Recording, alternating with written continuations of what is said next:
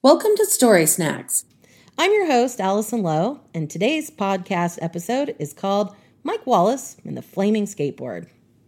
So I grew up in the 1970s, and that was full of a lot of fun because, well, quite frankly, there were no screens, and boredom ruled the roost, so you had to get pretty creative. And Mike Wallace was no exception.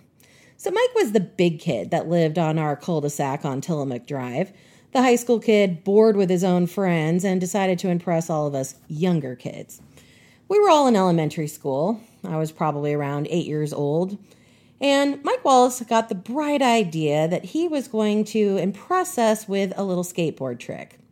Now, you got to picture Mike. You see, he's one of those tall, lanky teenagers and wearing the costume of the day. In the 1970s, that would be a pair of beautiful bell-bottom jeans, real tight in the tush, and then it flared to a really wide flare at the bottom, Converse tennis shoes on, and a nice tight Trailblazers t-shirt. Mike had really thick, curly red hair and lots of freckles, and was pretty much dumb as rocks. So he gathered all of us little kids together and said, I want to show you guys a cool trick on my skateboard. So we eagerly got into a group and sat on Lisa Weasen's front lawn, which was kind of lame, but it had the best view. It was lame because it was dried out. Her father wouldn't bother to water the lawn in the summer. He didn't want to waste the money on the water. So it was prickly and poked your buns when you sat on it. But she did have the best vantage point as the skateboard would be gliding past us onto Parkview Boulevard down at the bottom of the hill. So we gathered there, sat waiting patiently for Mike Wallace, who was busy dousing the steel wheels of his wooden skateboard with gasoline. Yeah, like I said, Mike wasn't too bright. Anyway, he lit the wheels on fire and had a nice little low flame going. And he hopped on the skateboard and gave us all the thumbs up and started to cruise down the hill. Well, Mike must have obviously skipped that lesson in science class.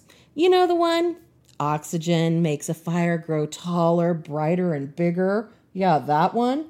Well, I think he forgot that when you start speeding up downhill on a wheeled vehicle, that you're going to add a lot of wind. So as Mike started cruising towards us, better believe those flames went a whole lot higher and caught those lovely bell-bottom jeans on fire. Yes, Mike Wallace was on fire. He was flying past us. His jeans were all aflame. He starts screaming, "Ah!" And he bails out in Lisa Weasen's front yard. Well, we all scattered. We don't want to get hit by a flaming ball of Mike Wallace. Well, he caught the lawn on fire because, remember, the lawn was dead.